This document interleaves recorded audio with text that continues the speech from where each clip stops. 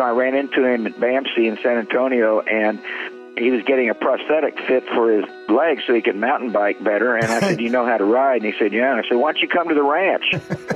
And he did. Special Forces amputee, right?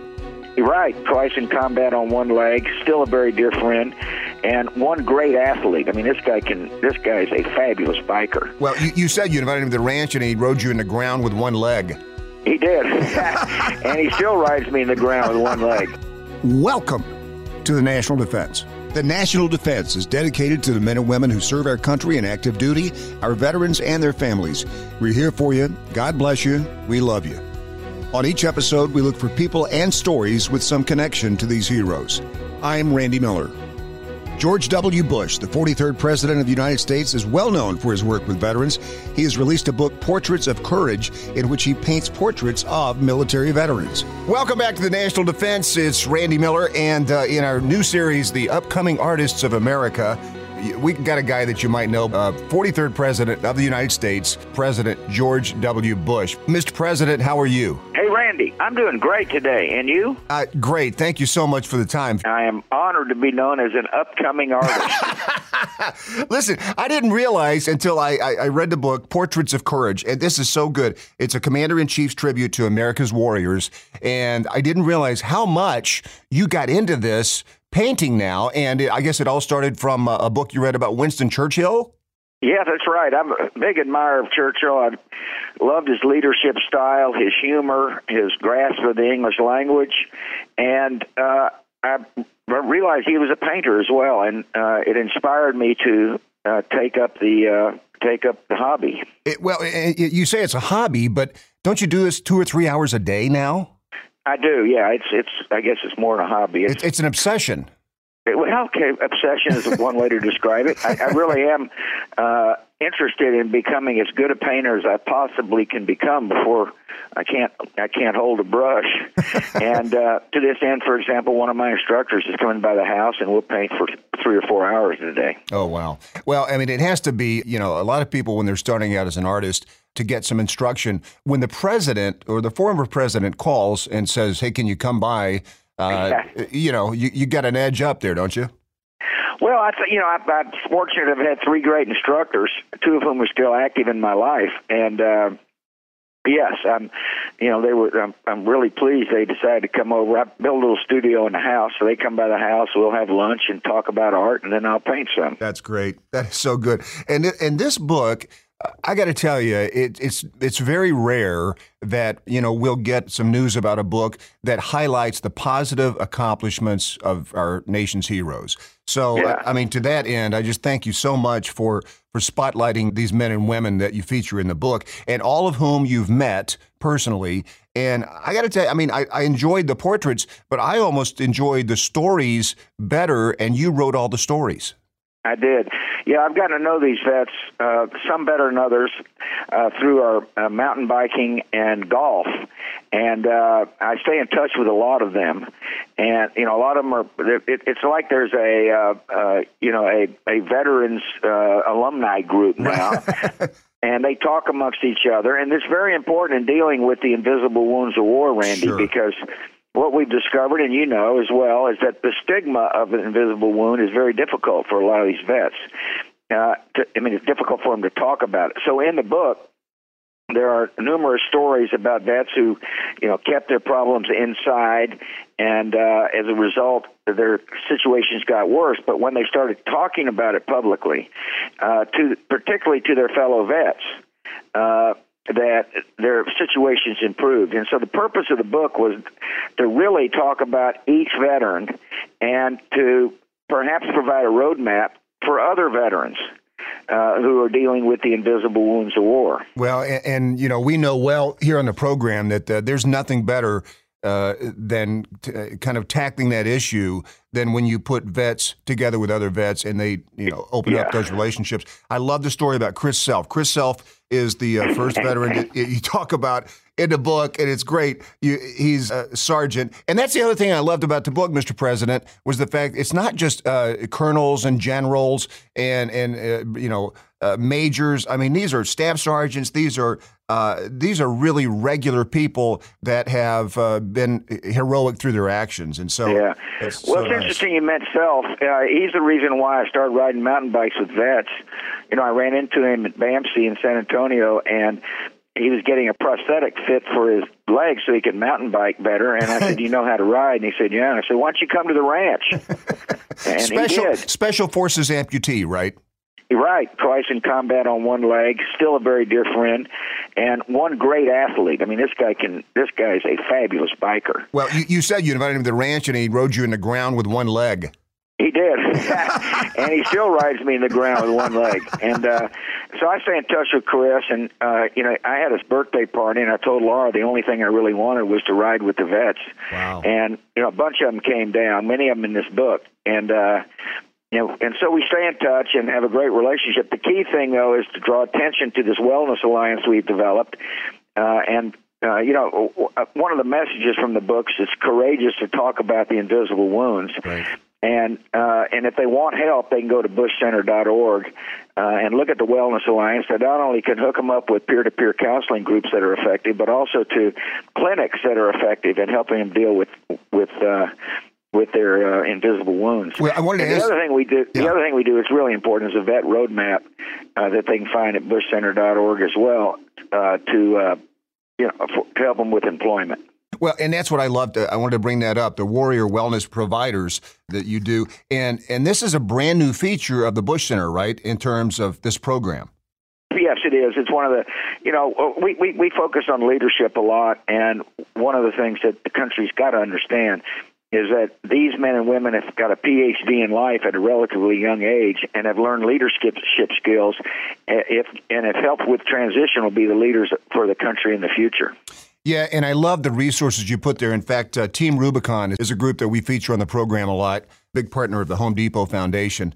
And yeah, they're great. They are fantastic. What a great idea, right? I mean, what a simple idea. You take men and women who have served in combat and you put them together with crisis management people and you bring them in because they know how to do everything. That's right.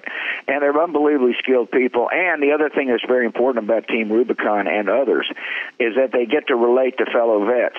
And so you take a person who's troubled, for example, by the invisible wounds, and he's helping another citizen somewhere in the world side by side with a vet who's been through what he's been through. And it gives them a chance to talk about it.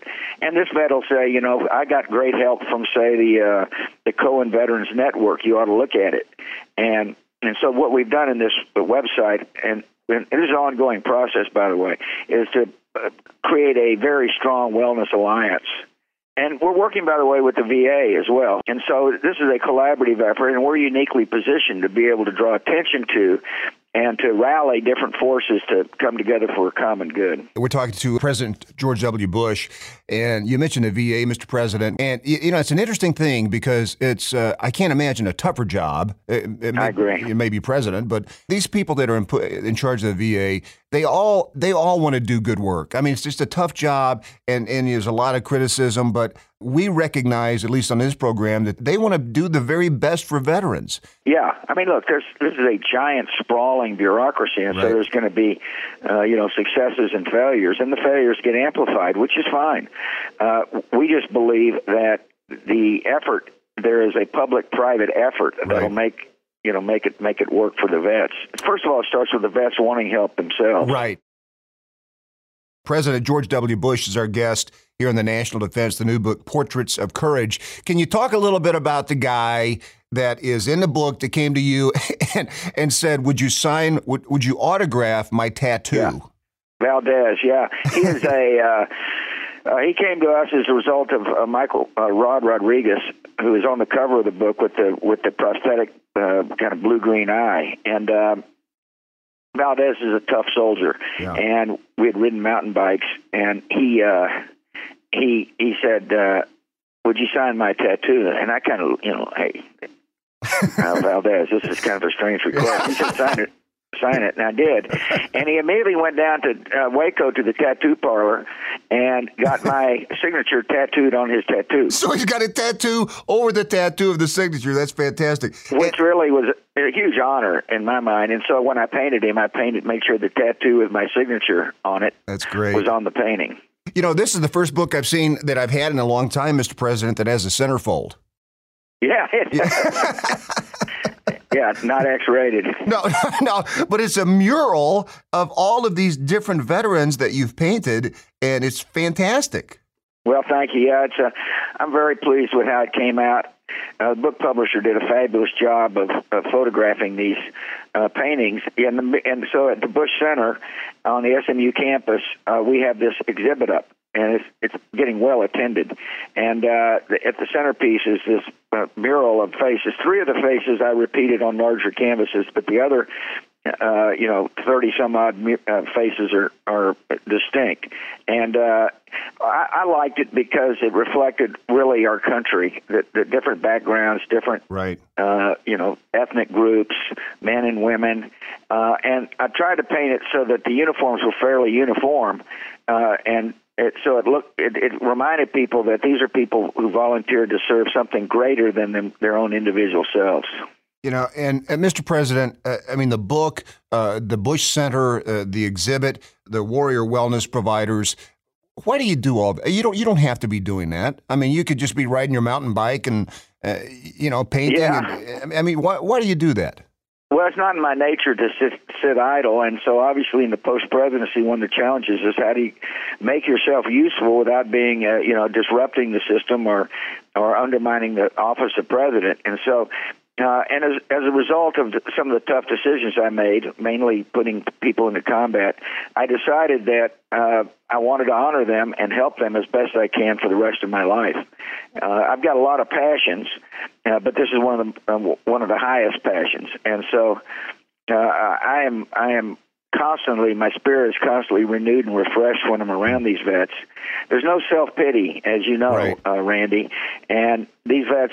Melissa Stockwell, who lost her leg in combat, has now got 2 children and went on to win the bronze medal in the Paralympics in Brazil, says on national TV, basically, sorry I lost my leg, but on the other hand, it made my life so different in many ways and so rich in many ways. And it's that spirit that ought to embolden all Americans. Well, and what's amazing, Mr. President, is the fact that these people, they lose a leg, they go back into combat. Absolutely. It's incredible. Well, Kent Solheim, who's on the cover of the book, we call him Captain America. He's a real handsome-looking guy, and he recently commanded a unit in Afghanistan, a Special Forces unit on one leg. He's probably the highest-ranking officer is Considine, who was a lieutenant colonel who took a bullet in the face, and is now a motivational speaker. Wow. Wonderful man. And then Kent, I think, is a major now. And but you're right, most of the people in the book were sergeants or corporals, who volunteered to serve. So you got your mountain bike. You're still doing the mountain biking, right? Yes, I am. I'm particularly when I go down the ranch, which we try to get down there once a month. I ride a lot when I'm down there, and a lot of times these vets, if they're around, they'll come over and ride with me. Is there any horseback riding at the ranch? No, the mountain bike you don't have to feed the mountain bike. That's right. No hay burning. No hay burning, right. That's right. Well, I know that we've had people on the show before that do the equine therapy. And there's a game called horse soccer that you should get yourself involved in. Well, I appreciate that. I'm a little too old to try some new dangerous sport. I don't believe that. Mountain biking satisfies my urge to act like a teenager. And, there's a lot of programs, by the way, outdoor programs that help these vets. And one of the things that comes out in this book, Portraits of Courage, is that, mountain biking has or outdoor sports have been really effective at helping a vet get stabilized enough to be able to seek help and recover to the best extent possible. As you know, Mr. President, many veterans and active duty that we had on the program always consider you their president, and I'm sure that's relayed to you many times. Well, that's nice. I appreciate that a lot. The bond I established as president continues to be strong. And, obviously to the extent I can help anybody, I want to do so. So we're based in Kansas City, Missouri, and I hate to get into a controversial area such as barbecue, but, now that you're not the president, you can tell us, what you really think of, between Kansas City barbecue and Texas barbecue. Well, let me just tell you this. On my 70th birthday, after riding for a couple hours with these vets, we didn't have Kansas City ribs. We had Texas barbecue ribs. And well, listen, if you can't afford Kansas City ribs, we can send you some. No, we're in pretty good shape down here. But Randy, it's damn thoughtful of you. You know what I'd love to do sometime, and I'll just go ahead and invite myself. I'd love to come down to the ranch, gather some of these folks that are featured in Portraits of Courage, and do a show on location with them and at the Bush Center. And if that's ever a possibility, we'd love to be there. Well, my man Freddie, who helped me a lot in this book, is the person to contact, and if possible, we'll get you down here and you can interview some of these guys. Mr. President, thank you so much for the time, and thank you, Randy. Thank you for shining the spotlight on veterans and our heroes. Well, back at you. You're doing the same thing, and keep it up. Thank you so much. We'll talk to you soon. All right, Randy.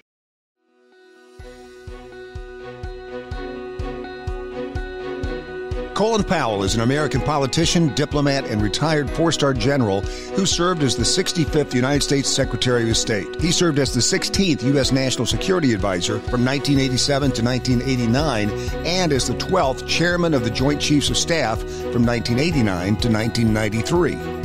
Hey, listen, it's such an honor to talk to you. Thank you so much for the time. When you mention General Colin Powell in his role as Secretary of State or anything that he's ever done in leadership roles, it's hard to find anybody that has a problem with Colin Powell. And General, in this day and age with everything that's going on, that's a tough thing to say about anybody. Well, guys, I appreciate that very, very much. But if you really want to see some people or meet some people who would say negative things about me, I can provide as many as you need. So this is a great honor, like I said, and I think that as far as leadership goes, you've not only demonstrated that throughout your career, but that has been one of your focal points, hasn't it? Yes, it has. When I left the State Department and was thinking about writing another book, people wanted me to write a memoir about my time at the State Department.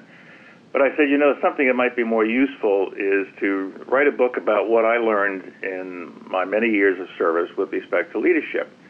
And the title of the book was It Worked for Me. Hey, it may not work for you, but this worked for me. And it's 44 short stories, none longer than about 6 pages.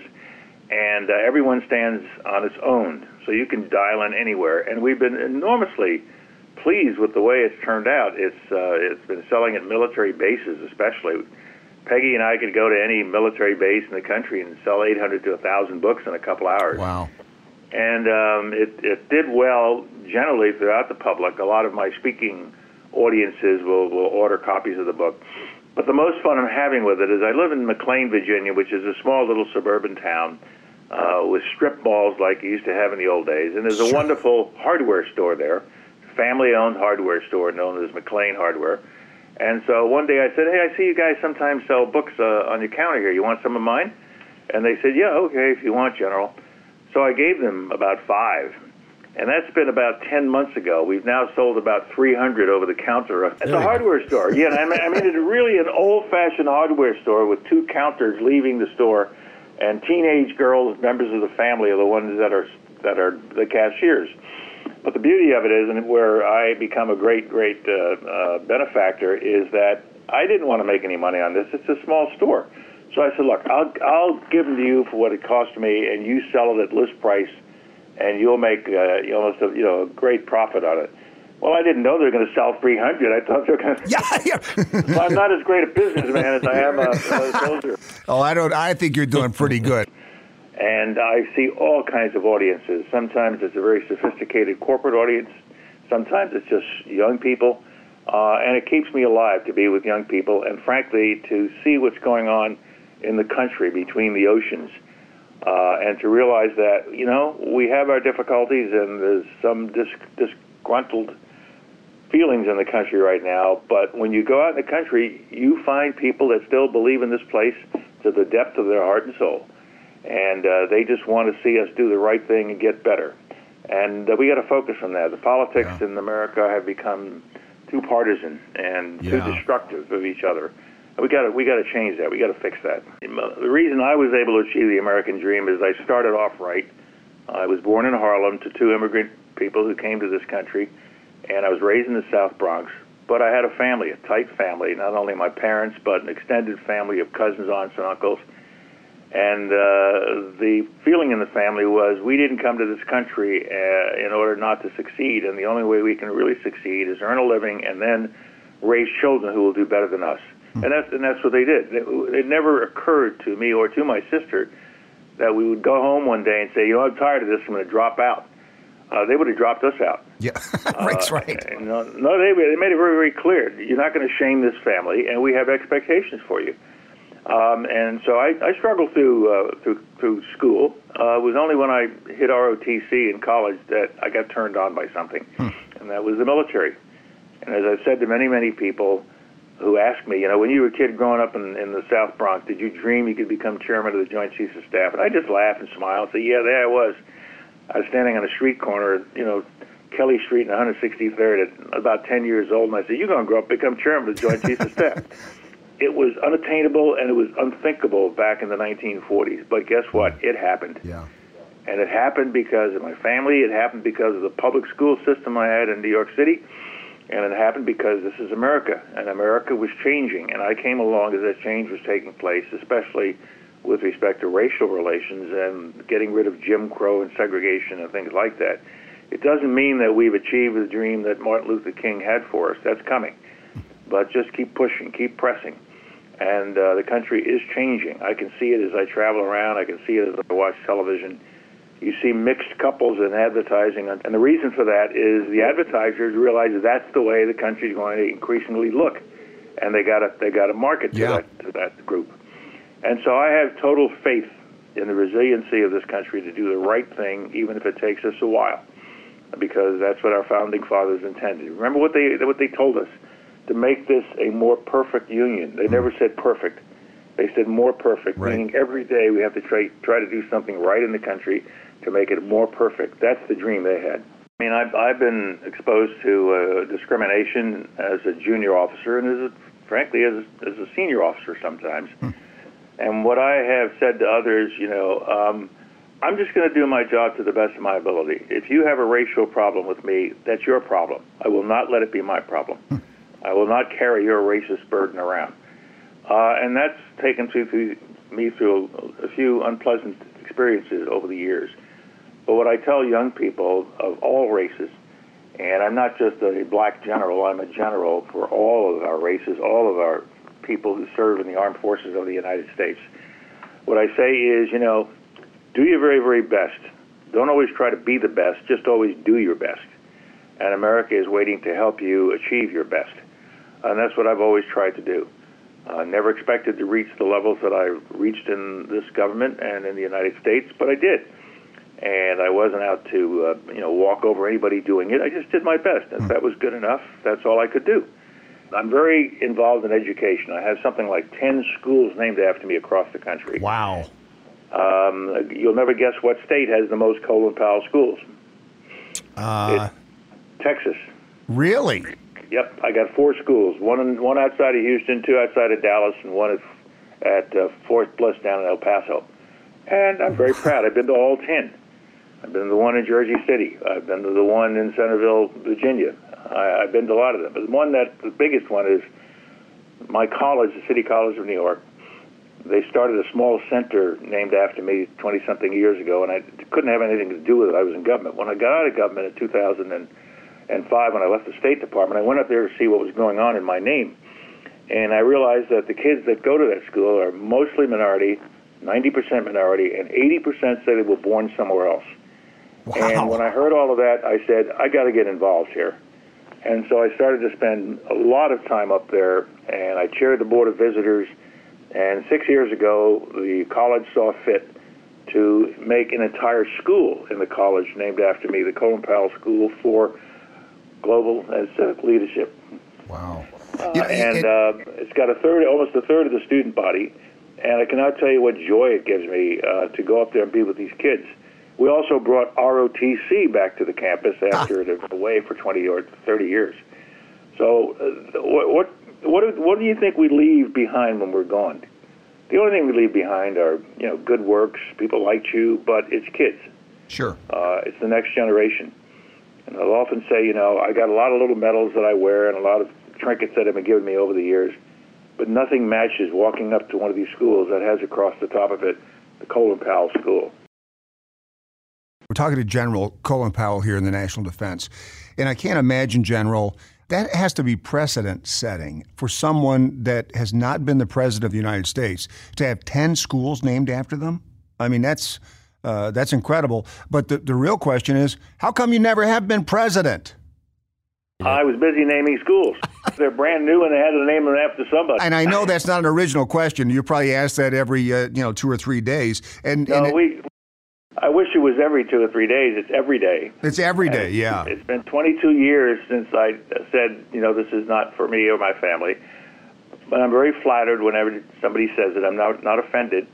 But I just have to say, you have to have something inside of you that pushes you in that direction. And I did not. And so I didn't fool myself. I didn't deceive myself or the American people by thinking that I really had that passion. And I've served almost 40 years, either in diplomacy or military. And my family and I continue to serve, not only with the schools that we go to and sponsor, but the America's Promise Alliance, which we created some 22 years ago, that my wife now runs. And we focus on the needs of our kids, especially those kids who don't have the kind of family that I had or maybe you guys have had. Where that doesn't exist, then we have to bring in boys and girls clubs. We got to bring in mentoring programs. We got to make sure these kids have a healthy start in life and they're getting a good quality education. It can be done, but no one sweeping program is going to do it all. Each of us has to get in the lives of kids in need and never forget that we have benefited from this country and we have an obligation not just to enjoy those benefits, but to reach down, back, and across and lift somebody else up. As I said in my writings and my speeches over the years, leadership is all about followership. You're not a leader if you don't have followers who will willingly follow you. And so I have always gone into every assignment I've ever had thinking first and foremost about the people that have been entrusted to my care. And how do I give them a sense of purpose, that what they are doing is important, is vital. I did it at the State Department, I did it when I worked in the White House, and I did it throughout my military career. What you're doing is vital. It's important. People need to think they're doing something that is vital, and that was what will inspire them.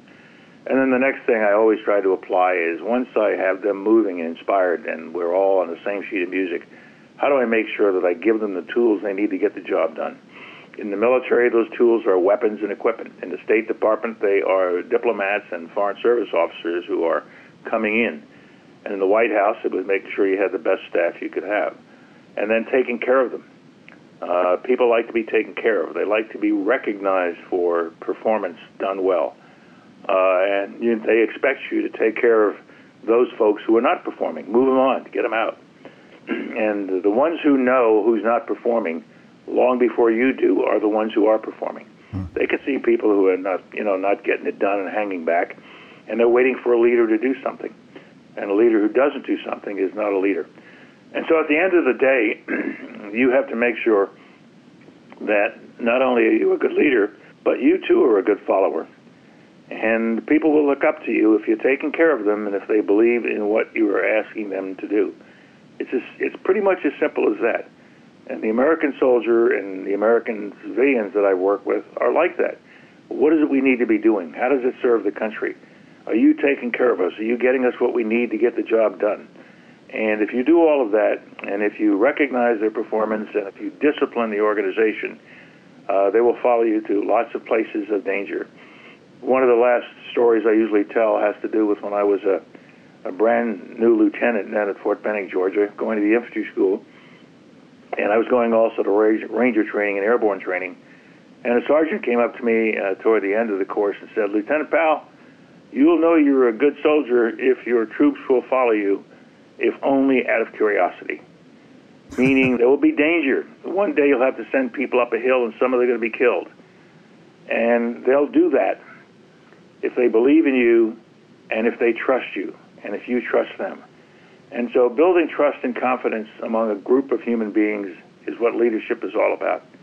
And that's what I've always tried to do, whether it's in working with students or working with soldiers.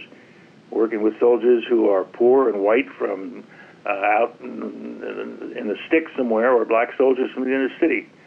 More and more as I grow older, I treat them all as my fellow brothers and sisters, my fellow Americans. General, in your leadership experience, how much does common sense play in that? A great deal. I mean, Yeah. I'm a New Yorker. Yeah. We live on common sense. Right. I never forget that whenever I go back to New York and I'm walking around. I'm not General Powell or Secretary Powell. When I'm walking down, say, 47th Street past some construction workers, what I usually hear is, "Yo, Colin, how you doing?" Some guy from Staten Island. But those are my people. Yeah, exactly. I never forget where I came from. And common sense, I've always tried to be very commonsensical. Does it make sense? And that's why I'm probably not a very good politician. Let me put it that way. Well, I can see. Yeah. Successful. Right. People are asking me what was the most important thing in my life, what was the worst thing, and I try not to answer those questions, because when you say this was the most important changing event in my life, you're putting something else in second, third, and fourth place. So I tend not to answer those questions. It's something that happened at a conference in Davos, that famous conference they have every year. Okay. And this was in early 2003.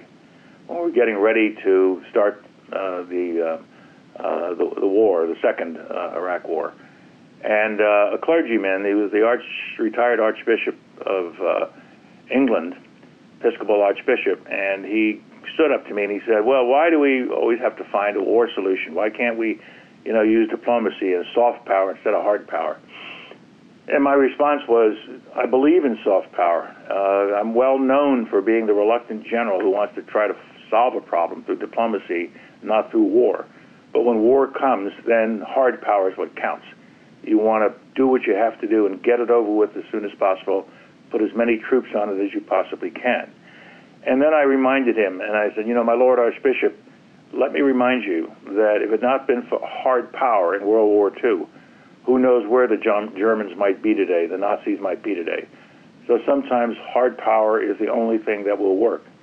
And I remind you, sir, that that's what we did to save England in World War II and make Europe a democratic place and Japan a democratic place. And we didn't stay. We didn't ask for land. We didn't want sovereignty over anybody. The only thing we asked for was enough land to bury our dead. That quieted the room down. We're talking to General Colin Powell here on the National Defense. And General, I want to ask you about America's Promise. You were the chairman of America's Promise. Is what you're doing now, your work with students, is that pretty much an extension of America's Promise? It's an extension, and it undergirds America's Promise. But even if there was no America's Promise, I'd be doing this because I love kids. I've got 3 of my own plus 4 grandchildren. And I love going to schools. I was on the board of the Boys and Girls Clubs of America for a number of years, and nothing gave me greater joy than to go to a Boys and Girls Club, get the adults out of the way, and put the kids on the floor in front of me and just talk to them for about 30 minutes. The younger the kids were, the more fun it was for me. And so I do everything I can. I've adopted a school here in Northwest Washington, a group of students. I've been working with the school now for 21 years. Wow. Can't just tell other people to do things. I have to do things too. And so we have been mentoring these youngsters, kids who might go down the right path without our help, and there are kids who might not go down any good path without our help. And so we try to find those who are in the middle, could go either way. And those are the ones we work on. And my wife runs the organization now, and I'm very proud of what she has done. And this week we'll be celebrating our 21st anniversary of the America's Promise Alliance. Wow. Thank you for the time. We'll be Bye now. You don't have to be a 5-star general to be involved with the national defense. You can subscribe and leave us a 5-star review on iTunes or wherever you get your podcasts. You've been listening to The National Defense. The National Defense is written and hosted by me, Randy Miller, and executive produced by Nate Herron. Be sure to visit us online at thenationaldefense.com.